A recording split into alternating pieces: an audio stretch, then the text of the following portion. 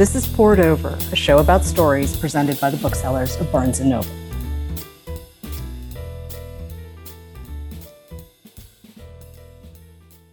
I'm Miwa Messer. I'm the producer and host of Poured Over, and I'm so excited that Keith Corbin is able to join us from the patio, in fact, of Alta Adams. So if you hear car noise in the background, there's a reason for that. Keith's memoir, California Soul, is just out. And for those of you who know him as the James Beard Award-nominated chef, you might want to know the rest of the story too. Keith, thank you so much for joining us today. So when you're at the restaurant, when you're at Alta Adams, you're going to get off this call with me. Yes. What does the rest of your day end up looking like? So today, I have a friend named Ron Finley who has a garden, Gangsta Garden, and he has a bunch of apples. So I'm gonna go by after this podcast, go by his house, pick some apples off the tree, and come back to the restaurant and make some liquor. So I am in the process of going for my 74 license to be a master distiller. So in the meantime, I just, practice on creating formulas and recipes. But when that happens, we can be ready to bottle some stuff and get it going. We have quite a lot of ground to cover. So I want to go back in time for a second and talk about your family, because your family has a very long experience with drugs and gangs and violence. But you also have a very amazing grandmother who was a huge piece of the community and made sure people who needed a meal got one. So you're already coming out of this situation that are polar opposites, and yet that's just your life. Yeah, I grew up in gang culture, drug culture. My mother and my father were struggling with drugs early on. So thank God my mother had enough sense to give us to my grandmother until she got her life together, which she did in 92. She got her life together and came back and got her kids. But by then, I was already who I was going to be. So it was more so for my younger sibling. Let's talk about your first experience cooking, because you were cooking with grandma, right?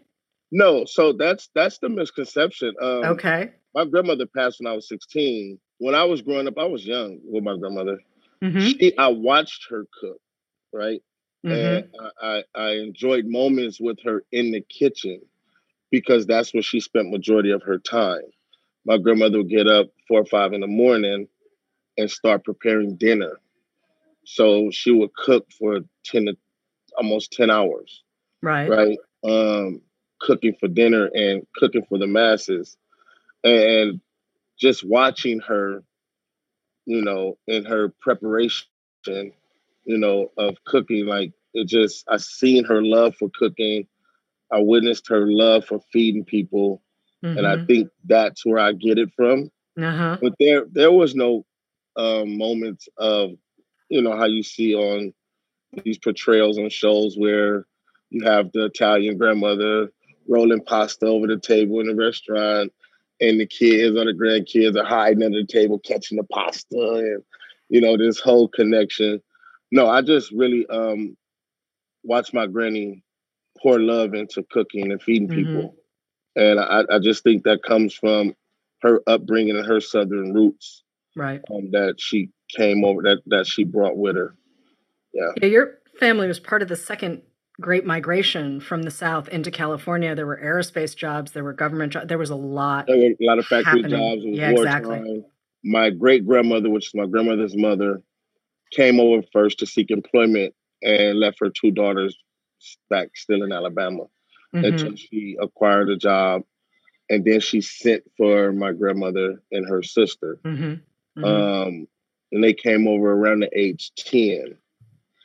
You talk about the projects in a way that I'd never heard someone describe them before, but you talk about the musicality of life in the projects and how busy everything was. Can you bring listeners into that piece of your memory and your childhood where the bustle and the life?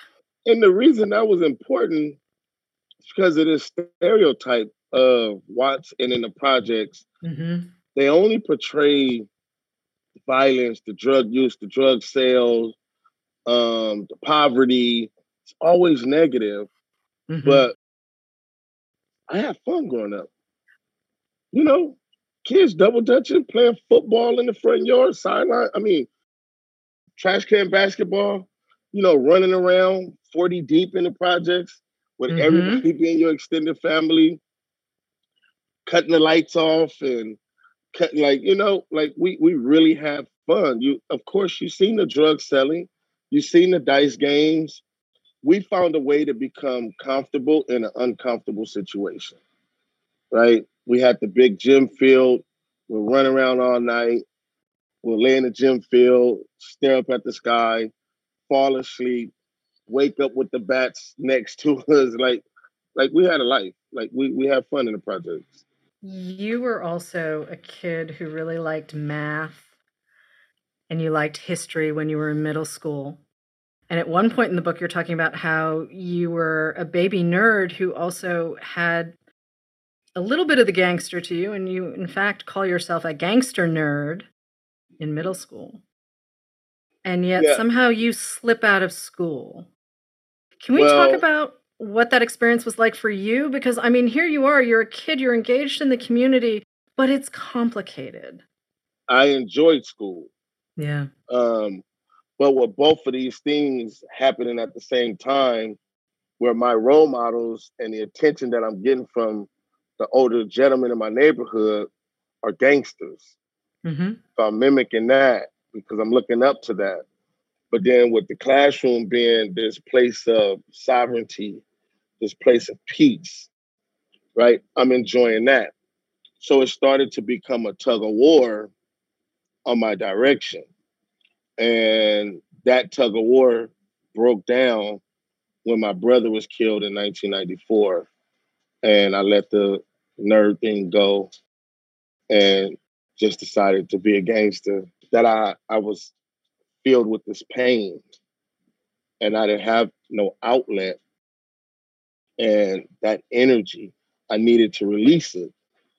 And so the world became my target. Like I just hated the world, for what I was going through emotionally with the loss of my brother, who was my idol. But then he also was a gangster, you know, and that broke down Hmm. and it set me on a path to where I still was going to school. And by the time I got to 10th grade, I dropped out. This story belongs to a lot of people. And that's why it was important for me to be accurate. Like during the process of writing this book, I used to Hmm. send things back to my community and literally like, take a look at this. Am I getting it right? Am I going too far? Am I like not being honest enough? Like, talk to me. Right. Like we put this story together. Yes, these are my personal experiences, but other people have shared these experiences with me or similar experiences, right? This story is for those that's in the struggle. It doesn't have to be just drugs.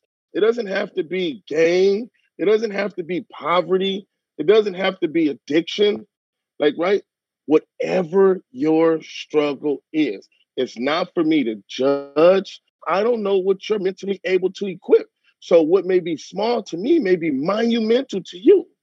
This story is to encourage people. Like my experiences and my honesty in this story is only to allow people to relate to me because when I grew up, if someone tried to give me any advice and I didn't believe that they understood what I was going through, I didn't want to hear that. My number one response was, man, you don't know what I'm going through. I don't want to hear that.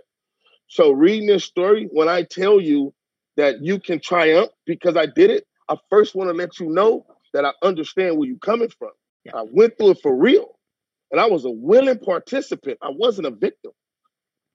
I can't claim to be a victim. Yes, how things were set up for me to go down this path, I was victimized by the system, right? That's why I give a little history on Watts and how my journey became to be before I was even born, right? Yeah, let's talk about that for a second because this is really important. The initial investment in Compton was Compton as a white suburb, which I think lots of listeners do not know. Watts as well, though. All of a sudden, though, we start to see white flight as we do, like the late 40s, early 50s, you start to see white flight.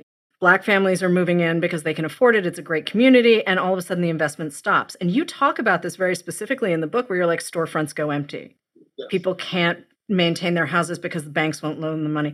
Suddenly, it becomes this moment where the poverty becomes entrenched. And it's not because the people in the community don't care for their community or don't want to show that they care for their community. It's literally that the money stops. The money stopped. The investment stopped. The opportunity stops. Mhm. Right? You see that today where you have areas that have investment and you have areas that doesn't.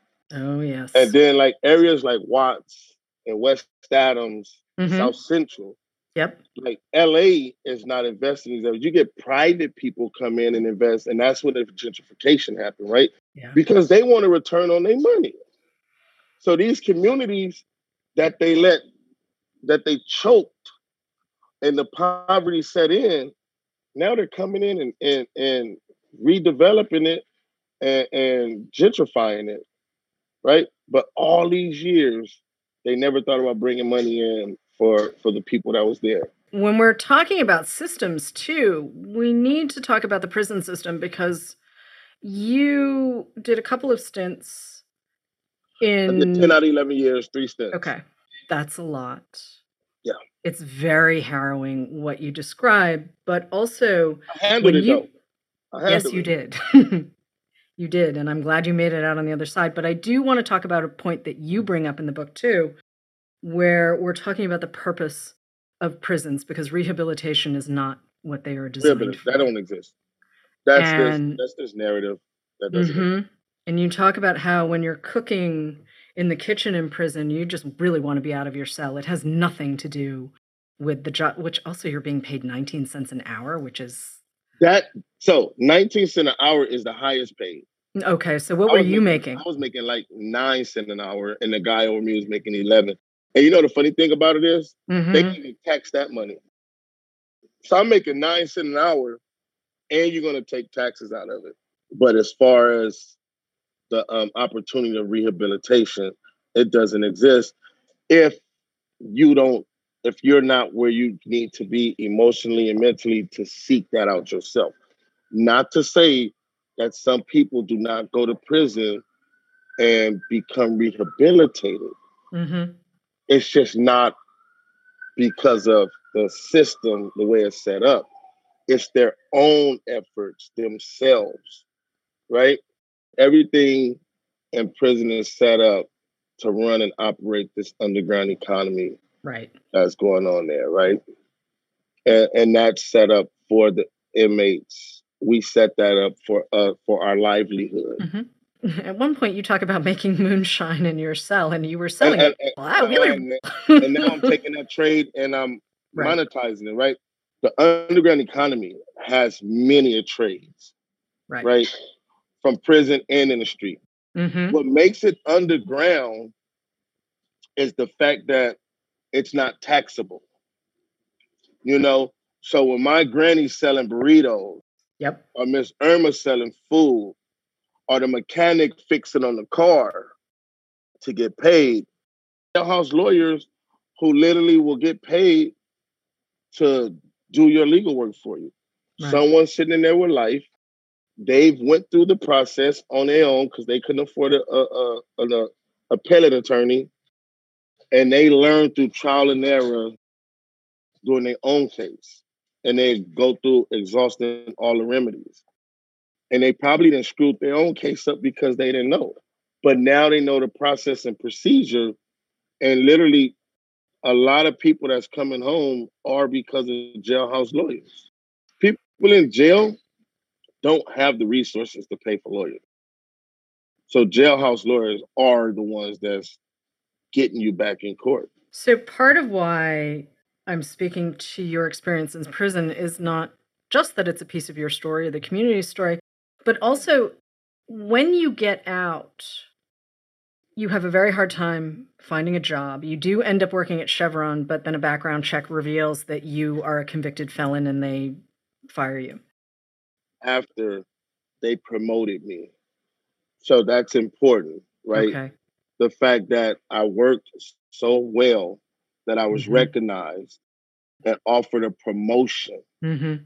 but they couldn't look past my background, even though they acknowledged and recognized my work ethic and my ability.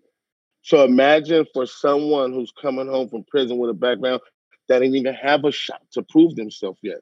So imagine those that didn't have a chance to prove themselves, right? It's hard. Here's the thing. So you come out of prison, and part of your story is a story of second chances. You come out of prison, you've been promoted, then you've been fired because of a background check, and now you discover that someone has come to town to hire. They're opening a restaurant, a fast food restaurant called Yeah. Local. And it's Roy Choi and Daniel Patterson. And you've gone on to have quite a long working relationship with Daniel. And we're going to come back to him in a second. But can we set up? We're in 2016. We're in Watts. This restaurant is coming to town. You get hired on the spot. You're having to manage people in a way that is different from managing people when you're on the street and doing whatever Well, you were doing before. so 2016, I had just got fired from Chevron. So for about 2 or 3 weeks, I'm Mm-hmm. just floating around, really questioning like, is drugs in the streets the only path, right? Is the Right. hustle and the Right. underground economy is my only path?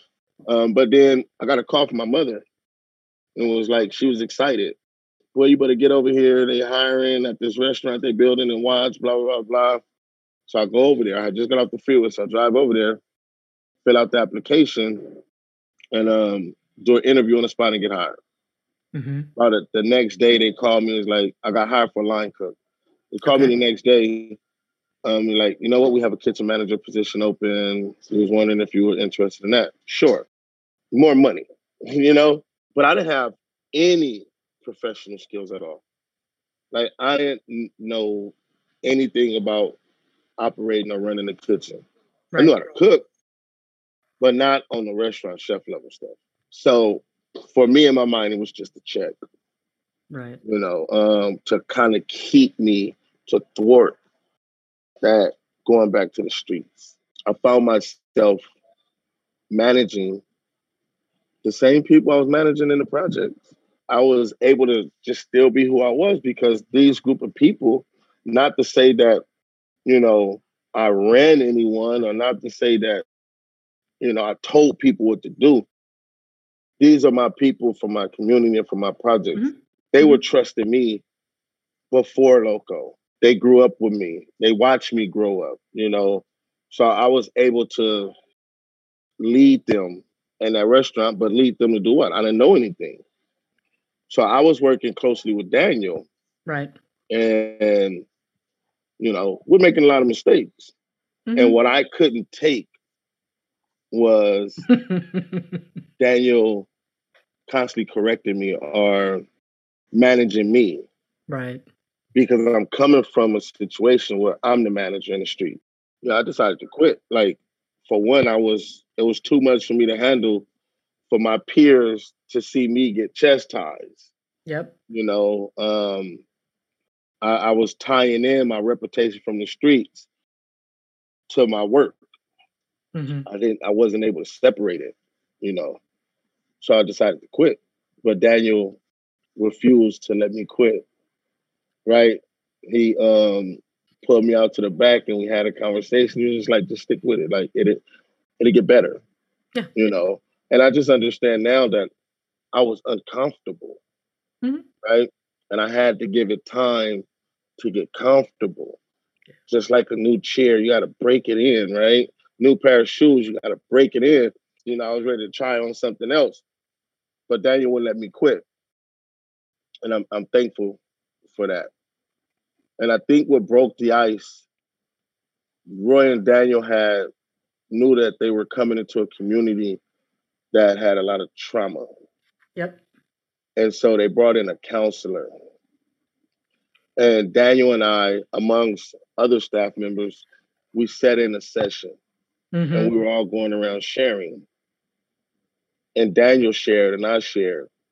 And we realized that despite our color, Mm-hmm. despite him being growing up in Boston, me growing up in Watts, we had a lot of similar experience around trauma and abandonment and our childhood, Mm-hmm. right, caused both of us similar damage. Yep. And that blew my mind because from the beginning, I just pegged him as some rich white guy, you Mm-hmm. know, and that wasn't the case. And that right there began to change how I view people.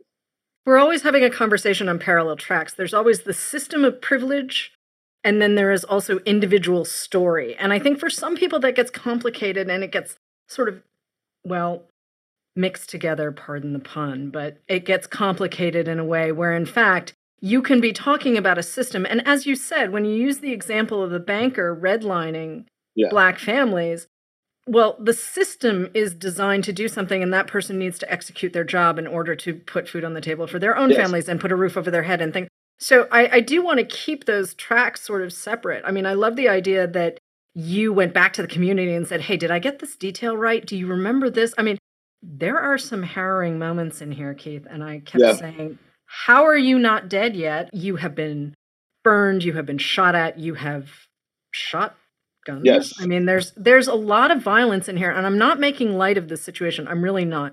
I'm just saying it's a piece of your experience. It's a piece of your community's experience. And yet here you are now in this massive shift. You become essentially a restaurant executive. I mean, you end up working in more than one location with Daniel, and now you're a partner in your own restaurant. I mean, it is a story of second chances, but you're just not pretending that the other stuff didn't happen. This isn't Cinderella. This isn't Disney. This is you. This is when I was in prison, I read a lot of books. Mm-hmm. Yeah. Right? That was one of my pastimes. Mm-hmm. I mean, I had nothing else to do. Right. And I was always drawn to the urban stories. Yep. Right? The Terry Woods, the Duchess, and things like that. I was drawn to them.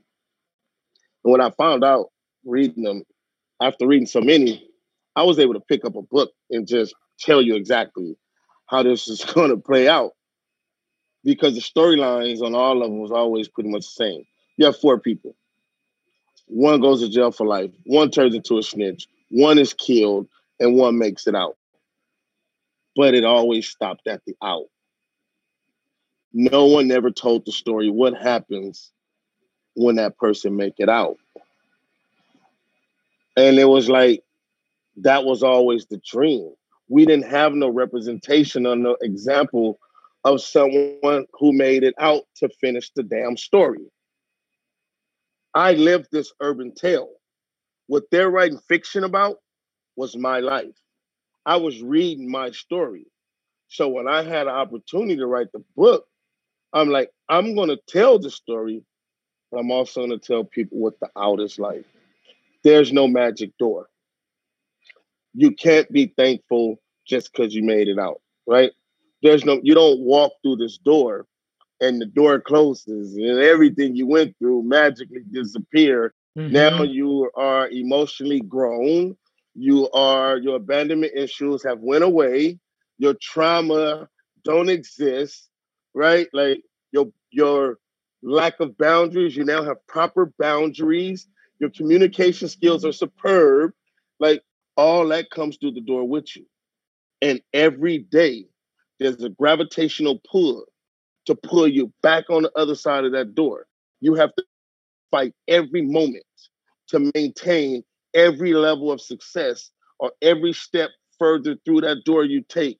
You have to fight every day to maintain that, right? And it's going to bubble up. It's going to bubble up. And you have to fight to keep it down. You're going to want to hate the world again. And this is why it was important, right? Mm-hmm. To let people know. Yep. Right? When you make it through this door, you're going to have more challenges than you did growing up in the ghetto, right? You might be in rooms with opportunities where you don't know how to communicate, right? Where your ideas aren't accepted and you feel attacked or less thereof. You're going to make deals and then get beat on them. Like you're going to go through things, bro. Like this is a vicious side too. So don't think that everything is hunky dory over here. And those skills that you acquired along the way to get to, bring them with you. That door don't close. It never closes. It never does. So your community keeps you grounded, because I was just watching your face as you did that riff, and the joy on your face is absolutely, it's amazing and wonderful to see. It's great. Look at me as a tree. Mm-hmm. Trees grow various heights, Yeah. lean to various directions, right? Mm-hmm. No matter how high my tree grows, no matter how far the top of my tree is separated from the base, I'm going to always be rooted in the same place. And my roots stem from Watts. I think ultimately what you're asking us to do, Keith, is invest in our communities. That's it. I mean, you do it every day. You invest in your community, whether it's people you're hiring directly at the restaurant or what you're trying to say and who you're trying to say it to. Keith, you invest in the community. And when we invest in our communities, we see the rewards, and it's pretty amazing. It is. It's really amazing to see when we invest in our communities. I never waited for nobody. So this idea of waiting on someone to come in and do something that I can probably do myself, not waiting. You know, if my cooks don't show up, I'm going to get the job done. Right now, I got people down there that need opportunity, and I'm in a position to provide that. And I know what opportunity and support means, because I had opportunity and support, not just opportunity. Opportunity without support means nothing, especially for where I come from. Right? If you give me a job, like I said in the beginning, the job didn't mean nothing to me. I didn't care. I didn't treasure it. I had no representation or no understanding of what getting a job at Loco can do for me. I never knew it could take me here. So I didn't care. I didn't treasure the job. Right? But somebody stuck by me and said, stick it out. Because they knew they knew what can come from it had I put in the work. So they just kept encouraging me to put in the work, a little bit at a time. And then over time, I started to see what can develop. And then I got comfortable. But now I'm representation. People can see it. The only representation I had was the people I idolized to be a gangster. Right. You know? So my purpose is to be representation. See me for who I am. Know me for who I am. Right? That's it. I can't lie. If I hold back my truth, I can't be that representation to inspire people. Yeah, I was on drugs, but I got here. You can do it. So Keith, you showed up and you stayed. You showed up and you stayed, though. It's a classic story. There's guy walks into a bar and stays, only for the right reason. What's next for you? I mean, you're running this restaurant. You've got the wine store next door. I mean, you've got this book coming out into the world. Obviously, you are very passionate about what you're here to be on the planet for, but what's next? Do we get more books later on, or are you sort of thinking, well, here's this and we'll see? I don't know. I don't know what's next. Like I say, I'm just a servant to the people and to the community. So this is not something that I've mapped out. Like, this is not a position I dreamed of.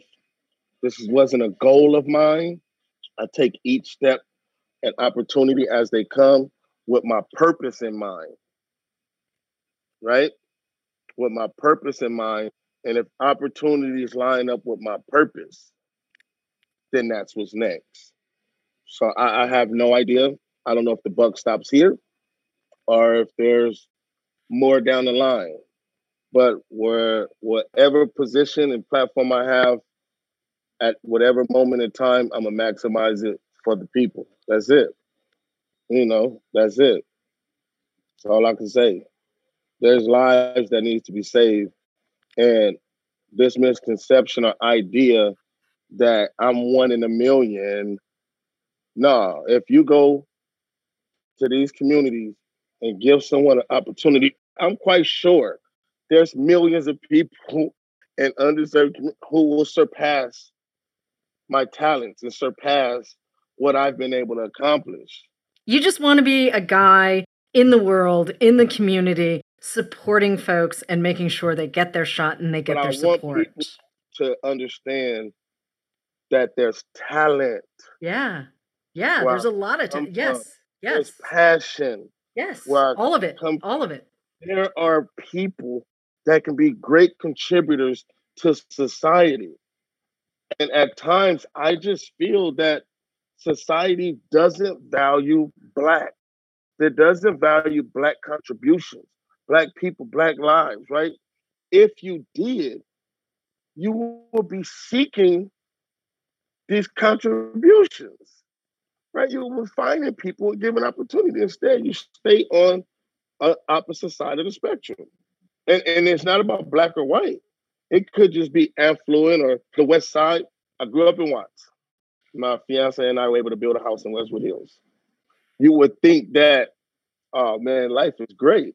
You know, just had a son, build a house, have one of the hottest restaurants as they put it, wrote a book, doing interviews.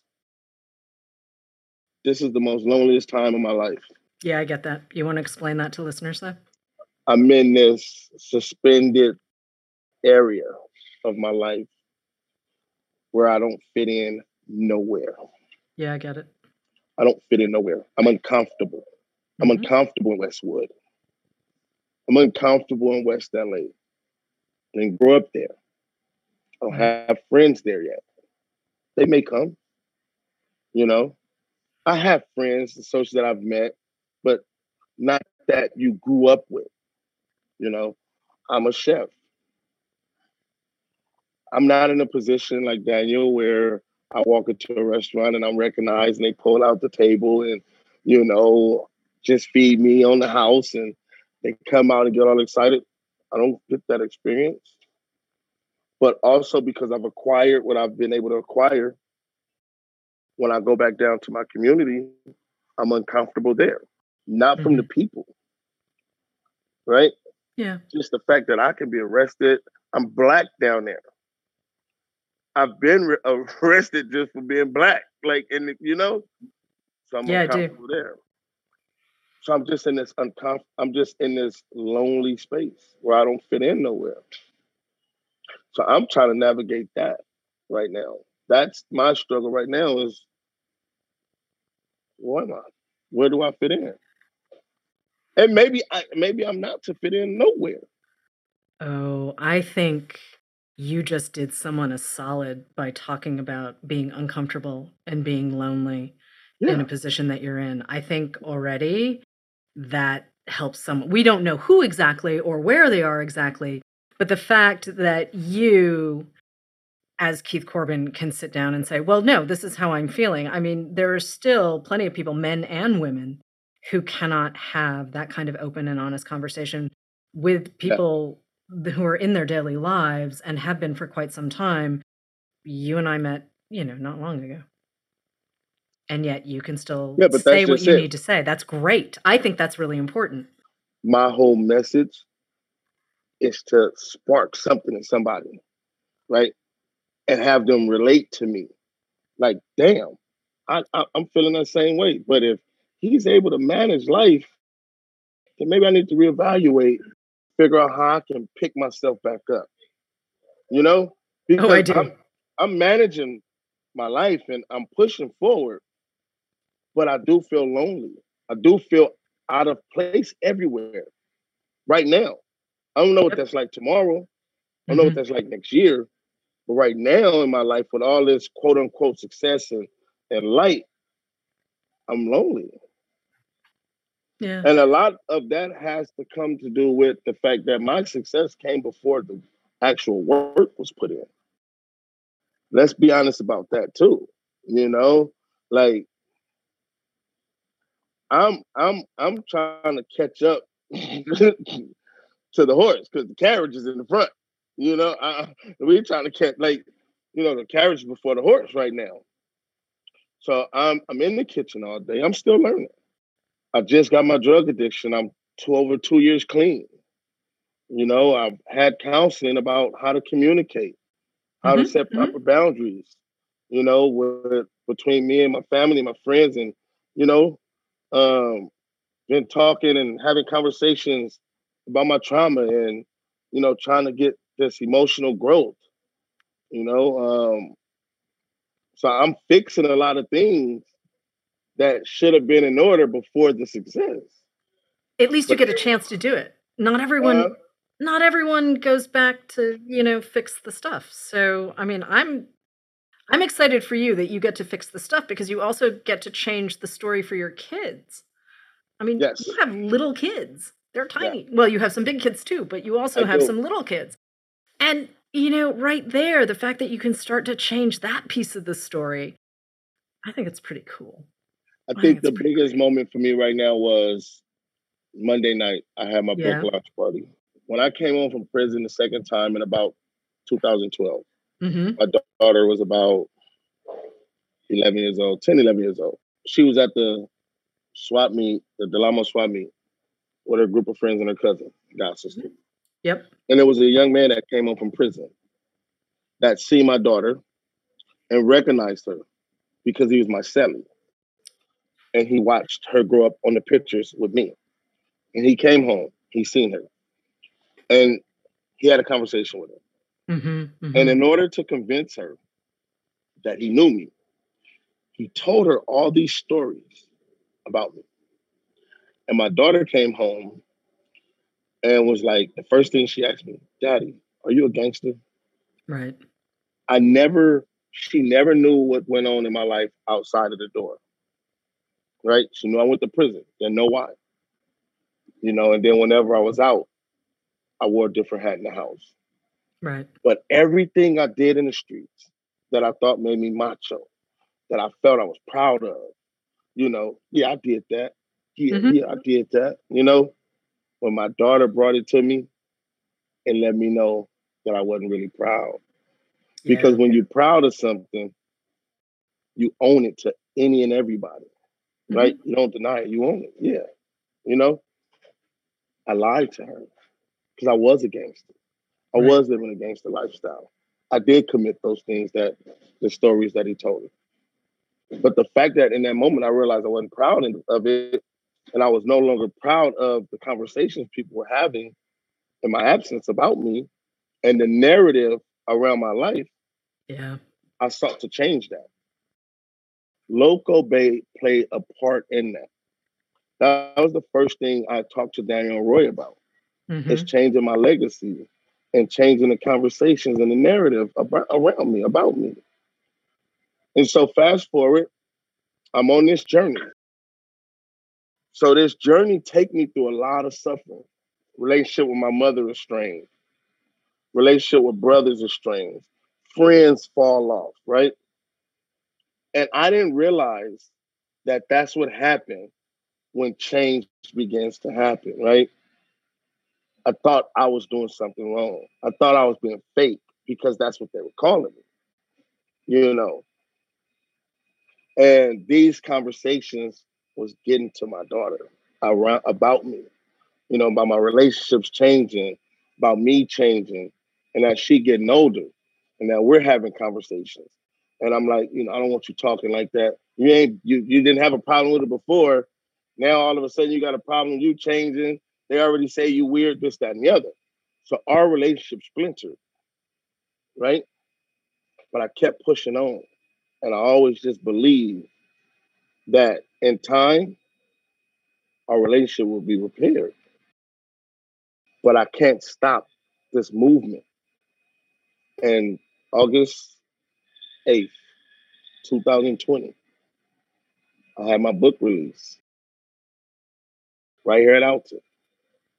And my daughter came and she's seen the fruits of my labor.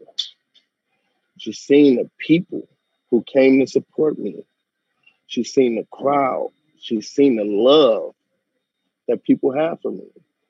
And she told me this is one of her most proudest moments, you know? And for me, it was the best thing in the world. Yes, the book's coming out. Yes, it was about the book.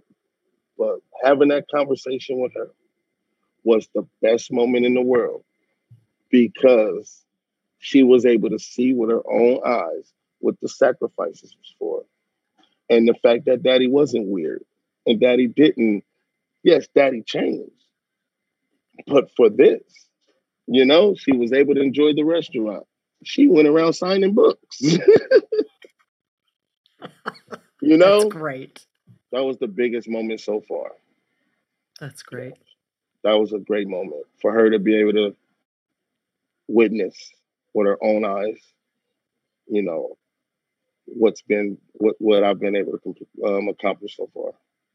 Yeah, there have been a lot of great moments. A lot of them are in California Soul, which is out now. Keith Corbin, thank you so much for joining us on Poured Over. Thank you for doing everything you do. Thank you. Poured Over is a Barnes & Noble production. The show is available on Apple, Spotify, and Stitcher. Please rate and review us wherever you listen to podcasts.